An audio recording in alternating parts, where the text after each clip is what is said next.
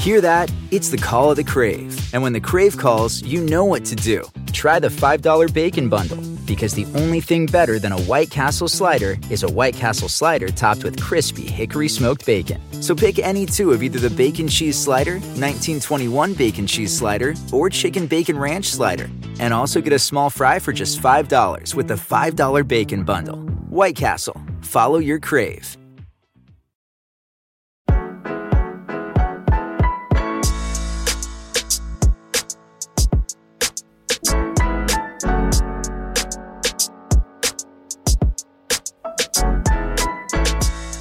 From Crooked Media, this is Unholier Than Thou.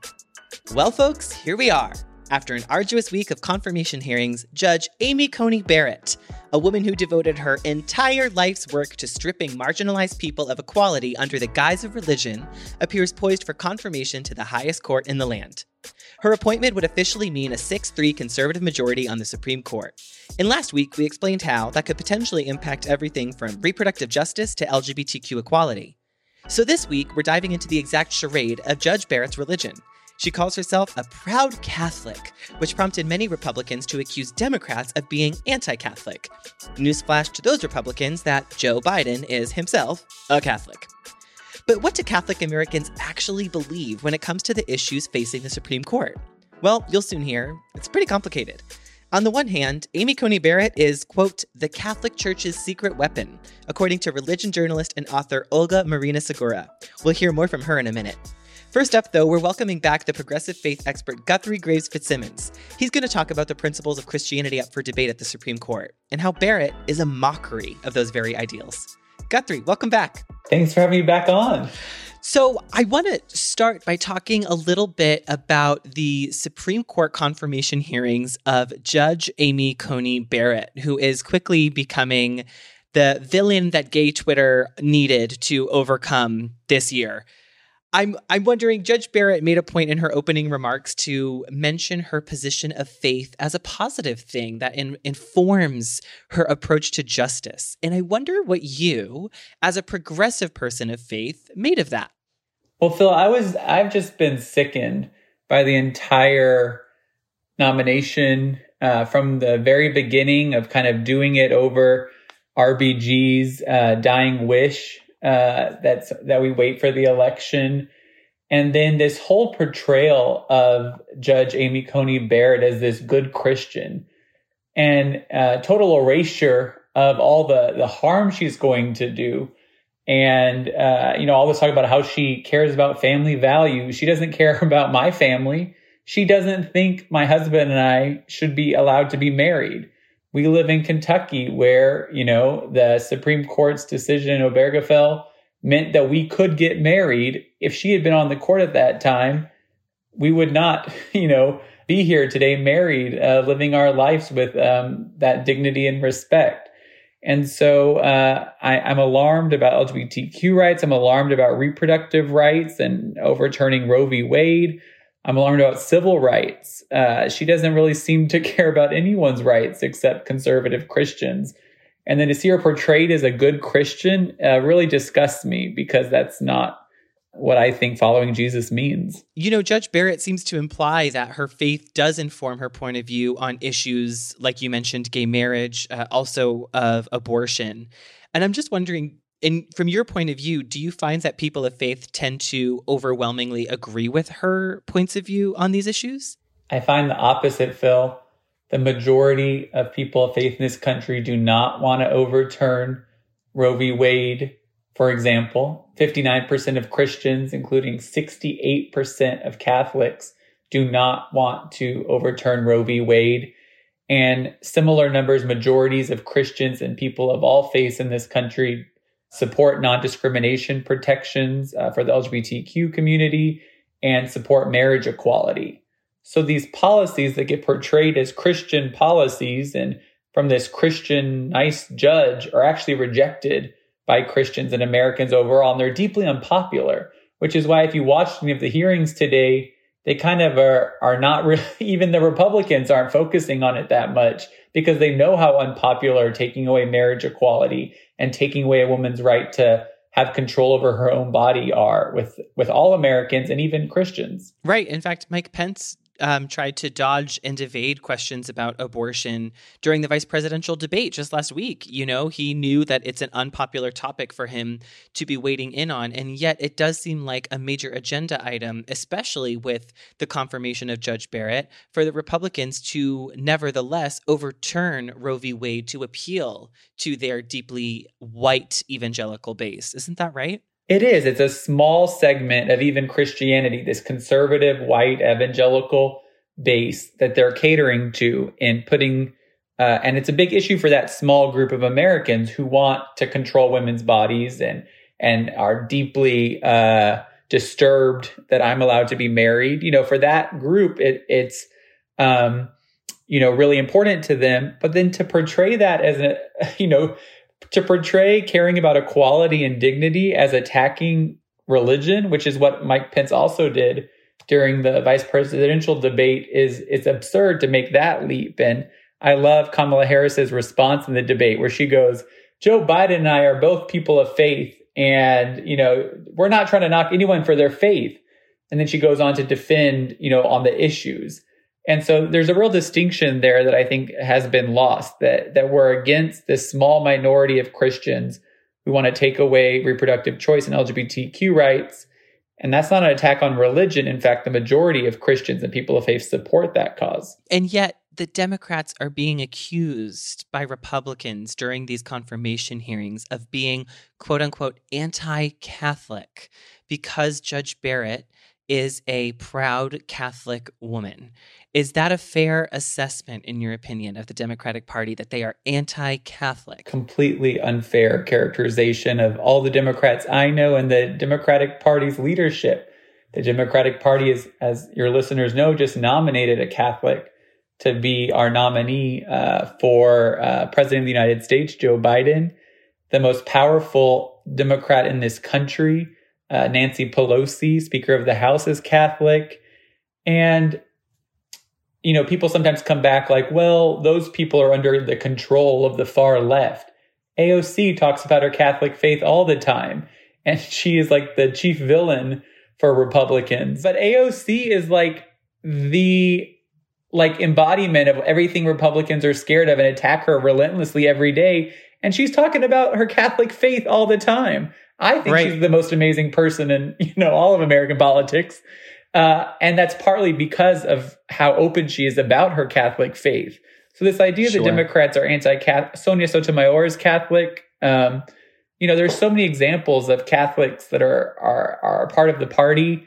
And so it's ludicrous to say, Democrats are anti-Catholic. Right. Absolutely. And it's interesting also to see how you've been talking about the different issues that Judge Barrett will weigh in on through a religious lens. And one of those that's caught my attention is that you've been kind of taking up the mantle of healthcare and the Affordable Care Act as a religious issue. But plenty of folks don't see the Affordable Care Act as a religious issue. Maybe the same way that they'd see abortion or gay marriage as being potentially religiously contentious. So can you tell me why, to you, healthcare is so important as a person of faith, and why more people of faith should be talking about healthcare with the same fervor we're talking about the rest of these topics? That is such a great question, Phil.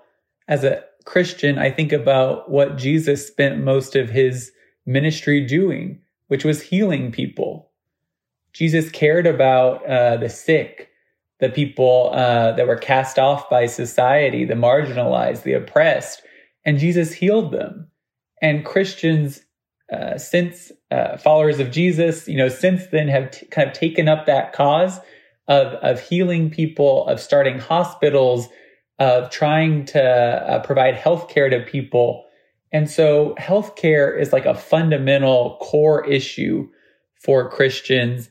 And the Affordable Care Act made so much progress in our times. I remember staying up late. I was studying abroad in college at the time, and it was way into the night, and I stayed up for that final vote that got the Affordable Care Act. I was so excited because so many people then had access to health care, and that should be a cause of celebration for Christians. The number of people that were now going to be able to see a doctor when they got sick, and that pre-existing conditions would not prevent people from getting health care.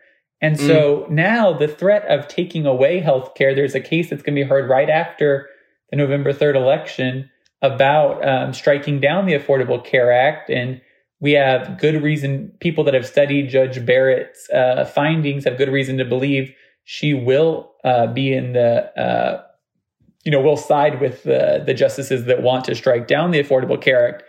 And that should be a great concern to Christians on the other side. And think about just the issue of pre-existing conditions. How many more Americans now who have been infected with COVID and survived, that's a pre-existing condition now. And so all these people would be at risk for overnight losing their health care. And I think it's obvious to anyone that's read the Gospels as a Christian or people of all faiths that we should be concerned about people being healthy and having access to healing. And so, it begs the question, how can Amy Coney Barrett be Catholic and be betraying the ideals of Christianity in such a profound way? How does faith make room for you and Amy Coney Barrett to both be proudly proclaimed people of faith? That's a difficult question. And it's hard when just in my personal life, I've never met Judge Barrett, but I meet Christians and have come across people who don't think I'm deserving dignity, that my marriage is lesser than, that I'm lesser in the eyes of God. And it's really hard, Phil, to look that person in the eye and go, you're doing your best to follow Jesus. You say you are. You go to church regularly. You're reading the same scripture. And yet you would look me in the eye and say, no, I take away your marriage. And so just on that one particular issue, it's often been very hard for me just personally to recognize that. I'd want to punch them right in the face. Right. I mean, you're a bigger man than I am, I guess. I wouldn't say that. I would say I don't think anyone, no matter what they've done, loses their God-given dignity. I care a lot about ending the death penalty, for example. And so no matter how many people someone has killed or what they've done, I don't think the state should put them to death. Oh, I'm not talking about killing them. I'm just a little punch here and there. You know what I mean? I've never actually punched somebody, so I think it would not work. Okay, yeah, you know what? That's fair. Me either. You know what? Maybe we weren't meant to do the punching, but if I'm Italian, there's always a way. You know what I mean? I've done a lot of Zumba and other kind of fitness stuff, but I've never done Not Zumba, Guthrie, you little homo. I actually, one day, Phil, I was, at the class, usually the only guy there, and the instructor's gone. And so everyone's looking at each other. What do we do? Are we going to leave? And I said, I'll teach. And so I was briefly even a Zumba instructor. I've never done the things where you kick and punch. What's that? Kickboxing, punch box? I don't know even what boxing. Yeah, I've never done those classes. This is the gayest podcast recording I've done yet. And wow, wasn't even intended to be, but it definitely is. So thank you for that. I'm super gay and I'm super aware that there are a lot of Christians that have a problem with me. And they're just going to go along and do what they're going to do. I feel called to kind of promote the gay Christians and the Christians that care about reproductive health and like the Christians that are doing good stuff. And I'm not in the business of kind of calling other people fake Christians or really even wanting to argue with them all that much. Because you feel like the arguments don't really get anywhere. Well, yeah, like imagine someone that could look me in the eye, meet my husband, a Presbyterian pastor. I mean, we love God, we love church, we're trying to do our best as followers of Jesus. And they would look me in the eye and think because of our love, we're subhuman and going to hell and going to be punished in eternity by Satan. I mean, okay, I'm not really sure if I could change that person's mind or if shaming them into doing it. I'd rather talk to people and help organize and give life to all the people, the majority of Christians in this country who embrace LGBTQ dignity. So recently, you joined a host of progressive faith leaders in endorsing Joe Biden and Kamala Harris on the presidential ticket for the election, which is literally weeks away at this point. Can you tell me more about what led to that endorsement and why it felt so particularly momentous? Sure, and I'll just clarify that I did that in my personal capacity, not in relation to any organization. And I did it because Well, one, I'll just say I was asked. The Biden Harris campaign has done an amazing job of reaching out to faith leaders. Over 1,600 faith leaders have endorsed the campaign, which is just an astounding number. And it's because I've talked to other people who have endorsed and they've said, well, I might have in 2016, but no one asked me. So one reason I endorse is because they asked. And when they asked, it was a simple, immediate yes. Every election, is one election at a time. And Joe Biden wasn't my choice. I've been a huge fan of Elizabeth Warren for as long as I can remember. And so she was my choice in the primary. And then when the general came around, it was no hesitation. Trump is a unique threat to our democracy, to our constitutional order, to American Christianity, to the world, to the climate. I mean, he's a threat to everything. And then Joe Biden and Kamala Harris, I think, represent people who are open to progressive change. I like all the work they've done with these task forces to kind of develop policy with people who supported Bernie Sanders in the primary.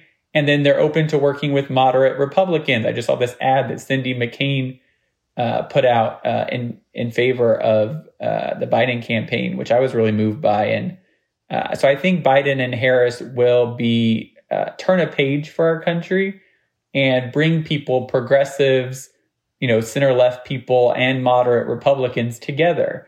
Not saying we agree on everything, but we can at least, talk and be open to finding some agreements. And what else are progressive faith communities doing to help with, get out the vote campaigns or voter awareness? I mean, I know that there's only so much churches in particular can do in this moment.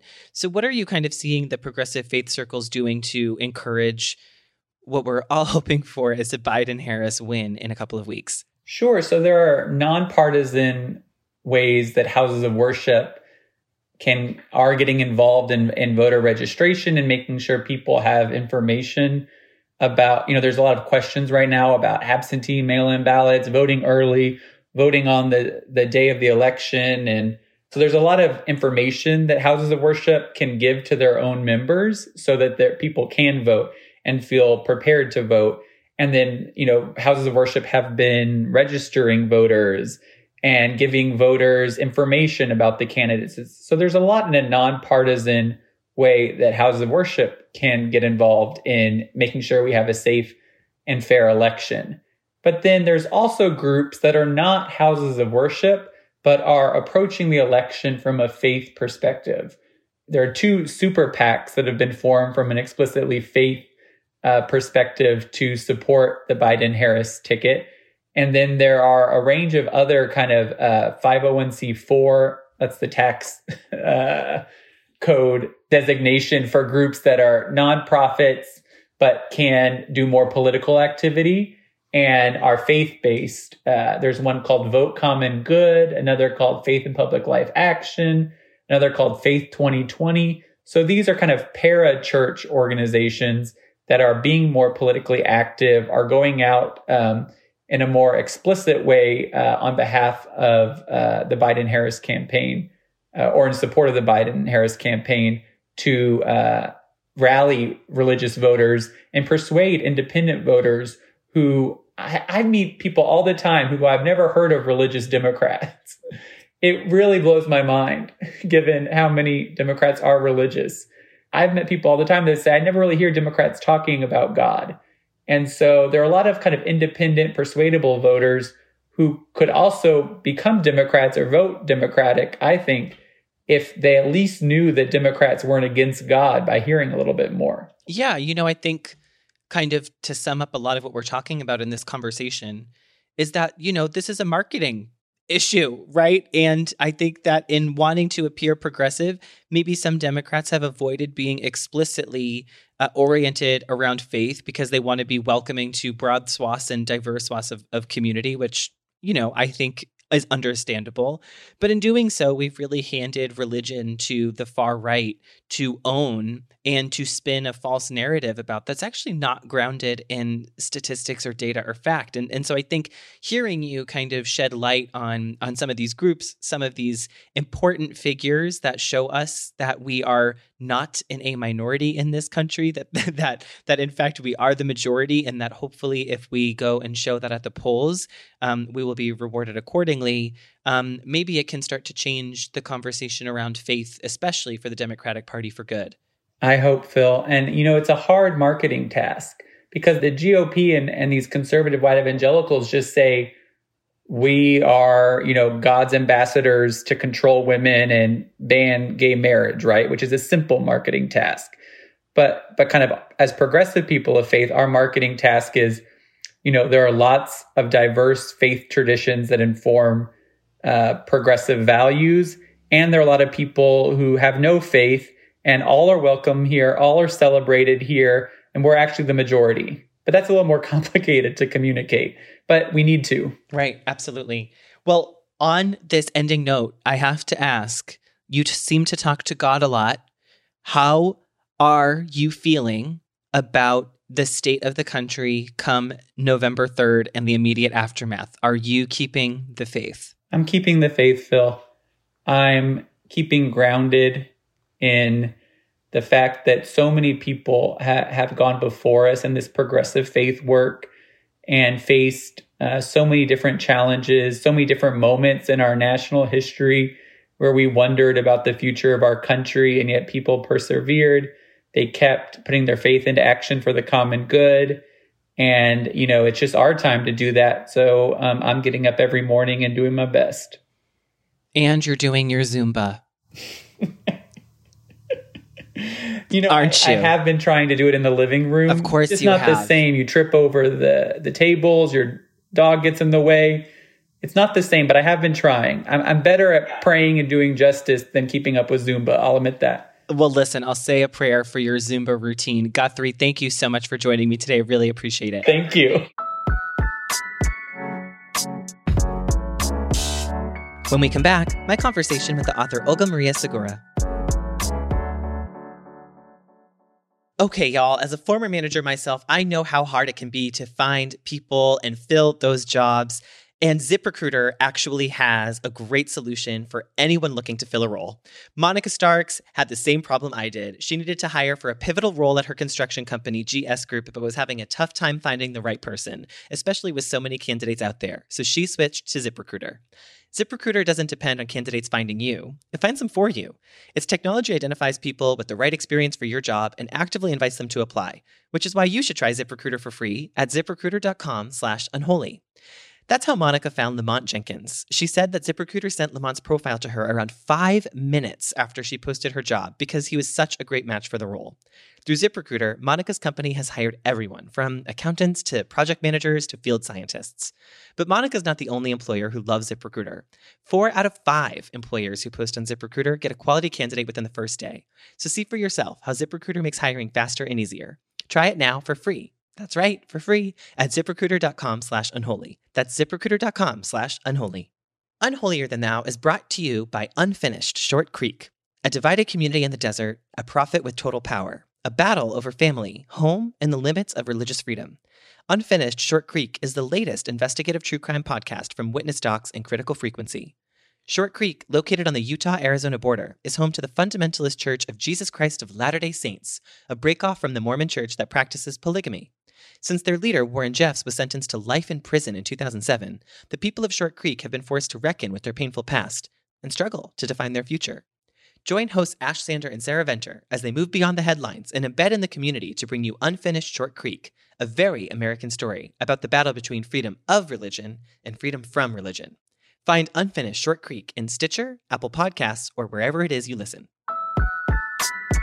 On this episode of Plant Killers, we'll explore one nation's most notorious fruit and vegetable killer, bad dirt. What makes bad dirt so bad? The answer? The ingredients. But fear not, true crime enthusiasts. This story has a happy ending. New Miracle-Gro organic raised bed and garden soil. It's made with quality organic ingredients from upcycled green waste like compost and aged bark. Unlike the other guys who can't say the same. Looks like bad dirt's murdering days are over, thanks to Miracle-Gro. Join us next time on Plant Killers.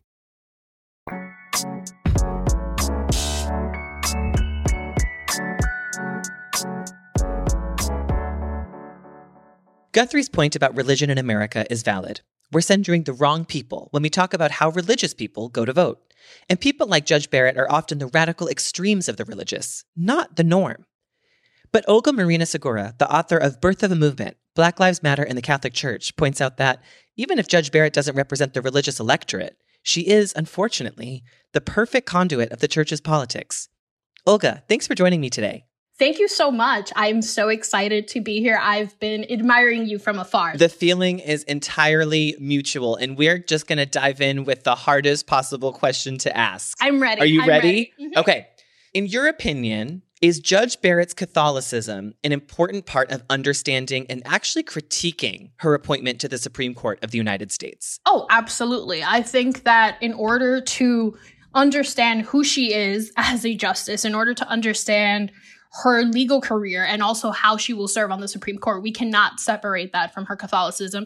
And also the criticisms that we've been seeing a lot of people have are because she is very much a product of the American Catholic Church. So I think for people who are like, her Catholicism shouldn't be questioned. She should just be questioned on her legal career. If you're publicly talking about your faith and how it impacts the way that you think, the way that you work, then we have a right to talk about how that has shaped what you do. So I think that when we think about her, whether you support her or critique her, you cannot do that without talking about the ways that Catholicism has shaped who she is, from her education to her legal career. So what about the Democrats who are facing these accusations of potentially being anti-Catholic by referencing her religion in regards to her judicial appointment? Sure. I think that's a really great question. So to those Democrats, I think that it's fair. First of all, I do not think that the criticisms against her are anti-Catholic bigotry. There are a lot of examples of anti-Catholic bigotry that exist in this country.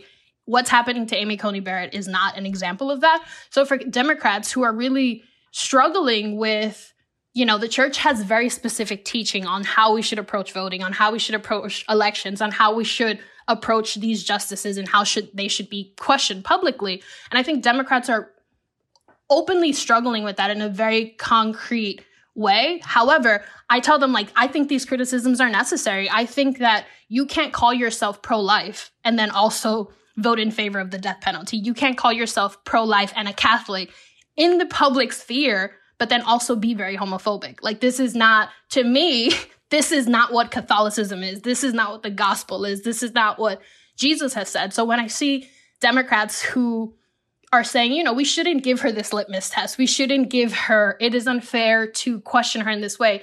No, it is not. You know why? Because if you are going to publicly talk about your faith, if you're going to publicly be homophobic, be racist, then you deserve to answer questions about how you can dare call yourself pro-life, how you can dare call yourself Catholic, but still do very harmful, violent things or support very harmful, very violent policies, I think what you're getting at is that there is a tension here between the ideals of Catholicism, which you understand from a philosophical perspective and from an understanding of the text, of course, and the politics of the Catholic Church. And so I imagine that's why your piece was titled, you recently wrote an essay for Bitch that called Judge Barrett the secret weapon of the Catholic Church. So I just want to read you a quote from the essay. You said, "In an ideal world, Barrett's nomination could be viewed as an opportunity to integrate true Catholic values of human dignity, justice, and solidarity into our broader society. Instead, the potential appointment of Barrett confirms what many in our country and church already know. The Catholic Church is unwilling to fully and authentically confront its white supremacy."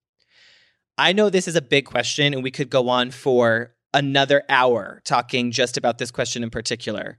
But can you tell me in brief, about what the white supremacy problem of Catholicism looks like? Oh, absolutely. And I will try to be brief because this is one of my favorite things to rant and write about. So I think people get really caught up when they hear the term white supremacy. And in regards to the Catholic Church, I think the instinct tends to be, no, the church can't possibly be racist. The church can't possibly be white supremacist. But what I like to remind people is, and I mentioned this in my piece, the Catholic Church in the United States is an institution like every other institution in this country, which means this was a church, this was an institution born out of slavery. This was an institution born out of the racial capitalism that was born in this country that has continued to oppress Black and Brown and Indigenous and other marginalized communities since this nation was born. And the church has been, Shannon D. Williams is a Black Catholic historian who does a wonderful job of really contextualizing this for us. And she talks often about how the church introduced slavery into the United States even before the 1600s, right? We had bishops who owned enslaved persons. We had religious orders who, Georgetown, the Society of Jesus, the Jesuits who ran Georgetown, people who sold enslaved Black men, women, and children for just to save a Catholic institution, right? We know that there was segregation in the 1950s and 60s in Catholic schools, Catholic churches. In 2020, we are seeing leaders in the United States Conference of Catholic Bishops who are calling the Black Lives Matter movement really derogatory, borderline racist, xenophobic things, you know? So I think when people say, when I talk about the white supremacy problem in the church, that's it, right? Like the church's entire history, the church's entire timeline in America has been shaped by chattel slavery, by the institution of chattel slavery. And the church has never fully grappled with that. The church has never publicly and consistently apologized, right? Because I think atonement and forgiveness is a continuous process. And the church has not done that. The church has instead chosen to rally behind women like Barrett, women who uphold this idea of what American Catholicism truly is, which is whiteness, which is white privilege. That is what the church, and when I say church and institutional church, I'm talking about the Catholicism we see in mainstream, right? I think that that is still very, very white. And until we become a church that truly centers marginalized communities, we are always going to be a church that has internalized white supremacy. In a more modern context, I'm wondering if you can help me understand what other roles Catholicism plays in American politics. In other words, how has the church been a mighty political force, and for what causes in particular? Right. I think that's a really, really great question, Philip, because you and I know exactly what causes we're talking about. Sure do. You know, so to back up a little bit, since 2004, every presidential election has had a Catholic candidate that has run for office. We haven't had a Catholic president. Biden would be the second person only in American history. So even from that regard, the Catholic Church has been very plugged in politically, has had very political politicians and candidates who run for office. The Catholic Church also has a lot of money that they allocate to very specific causes. And those causes tend to be things that are against LGBT issues, things that are against abortion, things that are against contraception. On the other hand, the church is very involved in things like immigration, right? They love immigration is the one issue where they rally behind and they do a lot of really wonderful work.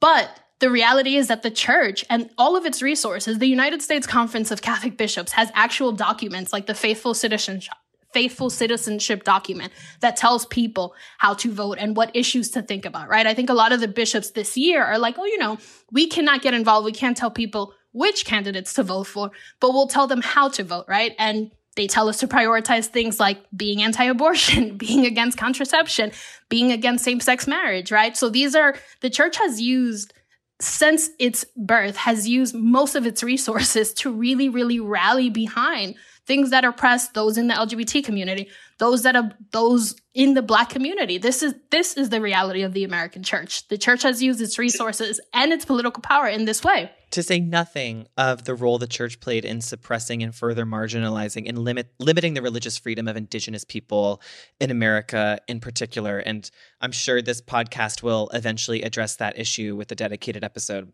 Also, I wanted to point out that this is a global issue, right? That the Catholic Church all over the world is still blocking reproductive justice access for people, It's preventing same-sex couples from being able to adopt. It's refusing services to visibly queer people, whether that's homeless shelters or what have you. It's withholding contraception from people as a method of prevention. And the Catholic Church is still getting entangled with local governments to enact pro-Catholic doctrine. And so I think when we talk about Catholicism, we do have to talk, to your point, about divorcing the institution of the church from the faith. I do think they are on two different paths, right? Yeah, absolutely. And I love the way that you said that. I think that there needs to be this actual divorce that happens. I think right now, the institutional church sees itself as a very Christ-centered institution that really embodies Jesus's call in the gospel and is really committed to social justice. But the reality is that that's not what the church's role is in the 21st century. And I like to say, I follow Jesus. I follow God. I do not follow the Catholic Church because honestly, man-made institutions are going to continue to keep failing the faithful, especially in 2020. We're seeing so many bishops who are openly critical of anti-racism protests. We've seen in recent years gay teachers who are fired from Catholic institutions. Meanwhile, heterosexual couples who live together before marriage, there's nothing that is told against them. So I think that until we divorce this, until we separate whiteness from the institutional church, we are never going to be the ally and the Christian. We will never be an institution that's actually in solidarity with marginalized communities. And I think the church sees itself in a very weird way that's not actually the reality of what the church actually is. To so many people who are outside of the Catholic Church in my life, everyone sees the church as a very xenophobic, homophobic, racist institution. And I think until leaders start to do actual work and actually start to grapple with issues that are happening and the issues that marginalized people actually care about, the Catholic Church is never going to be an ally. It's never going to be a place where people feel safe. So in your opinion, you think it's fair to have concern that Judge Barrett's allegiance to the Catholic Church, as in the institution of the church, but I understand that you still identify as Catholic yourself. Is that right? Yes, correct. I do. Can I just ask you why?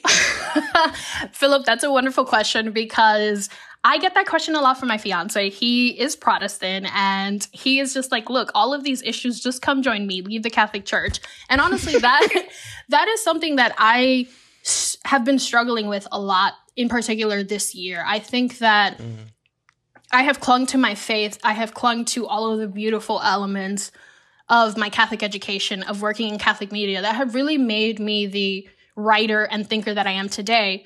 But on the other hand, I also see firsthand how unwilling this church seems to be when it comes to things like racial justice, LGBT issues. The church, to me, for example, their unwillingness to even opine on the Black Lives Matter movement. To me, that tells me, oh, you don't care about a Black Catholic immigrant like me. You only care about your donors, right? You only care about people who look like Barrett. And I think what keeps me in the church, as I mentioned earlier, there's the institutional church, right? And I think it's just reminding myself that the things that make me Catholic are not what these white men in leadership positions in the church define as Catholicism. Catholicism to me is my immigrant mother, my immigrant father, who have been working since they arrived in New York in the 90s and have had multiple jobs, many jobs that have not been called dignified, quote unquote, in the American conscientiousness or whatever you want to call it. To me, people who look like me are what keep me in the church and who show me that Catholicism and what I love about this faith is not in the sacraments, is not in going to mass. It's not in these bishops. It's in people who are actually going to the margins, people who are making room for those in the LGBT community, people who are fighting on the streets in Black Lives Matter marches. Those are people who show me what it is to live my faith. And to me, that's why I stay Catholic. That was really powerful. Thank you for sharing that.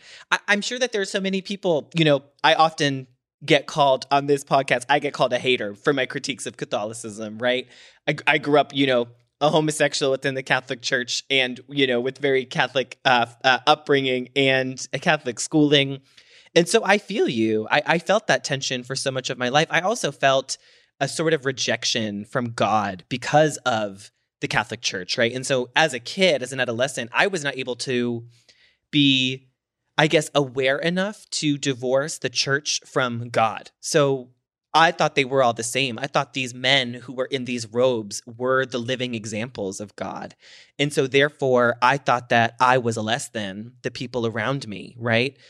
And it is a hard thing to grapple with. And I ultimately walked away because I didn't have the wherewithal that I think you're demonstrating right now. And I think that's really a powerful thing. And I really respect your decision to stay and your willingness to keep fighting. I think it's a really powerful thing. On that note, I'm wondering if you have any words of advice for Catholics who are feeling similarly conflicted about like watching these confirmation hearings and watching this woman masquerade as a devout Catholic, you know, when she's not actually living the values of Christianity. You know, what is there to do that's not about leaving the church or their church communities that they value so much? Yeah, I think that's a really wonderful question. And I think it's that tension, I just want to backtrack a little, that tension that you shared and that sense of rejection that the church makes a lot of people feel is very real, and it's still very real in 2020. And I think one of the things that I like to tell people, and this is repetitive because I've said this already, it's reminding yourself that the church is not these white men. Because honestly, if we were going to center our faith around these white celibate men, we would not stay in this church, right? Like that is not a realistic depiction of what the faith, of what Christianity more broadly should be, right? I think what I tell people is look for examples inside and outside of the Catholic Church, because to be perfectly honest, there are people who are showing me what it means to be Catholic who are not even in the church anymore. Like an example of that is I got to interview Tarana Burke, the founder of the Me Too movement, a couple of years ago, and she was raised in the Catholic Church and no longer identifies as Catholic. But she, to me, is someone who literally embodies what Christian leadership, what Catholic leadership should be. Not Dolan, not all of these bishops who are really who thinly veil their bigotry and their sexism. Look for women like Tarana Burke, like women like Shannon D. Williams, Black women who are literally giving us the blueprint to be not just better Christians, just to be better human beings. So that's what I tell people. I look for the example of other amazing Black Christian faithful women who are showing me what it is to actually live a Christ-like life, right? Because I fully believe that we are called to affirm people who have less than us. I really believe that we are called to radically transform the world and to do it with love and to fight for liberation. But the church isn't doing that. Black women are the ones who are doing that, consistently have been the women who have saved this country time and time again and who will save this church. So to me, what I say is look for Black women for the blueprint. They literally are the ones who keep me in this church and who show me what it is to be a citizen in America. At a time when this country is extremely screwed up, they help me to stay hopeful and to just know that it's not all for nothing. Very, very well said. Olga, thank you so much for being here with me today. I really appreciate it. Thank you so much, Philip. It was wonderful to join you and to just chat. That's all for our show today. If you like what you hear, please subscribe, leave a review, and write a letter to Mitch McConnell demanding that he resign, bitch. And don't forget, one of the only fighting chances we have against these absolute monsters is if we vote them out. Make sure you have a voting plan and know what's at stake on your ballot by visiting votesaveamerica.org.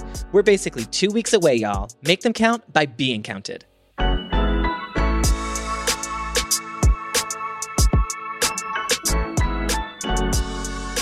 Unholier Than Thou is a Crooked Media production. Elisa Gutierrez is our producer, with production support from Ruben Davis. The theme song is by Taka Yasuzawa. The show is executive produced by me, Lyra Smith, and Sarah Geisler. Thanks for listening.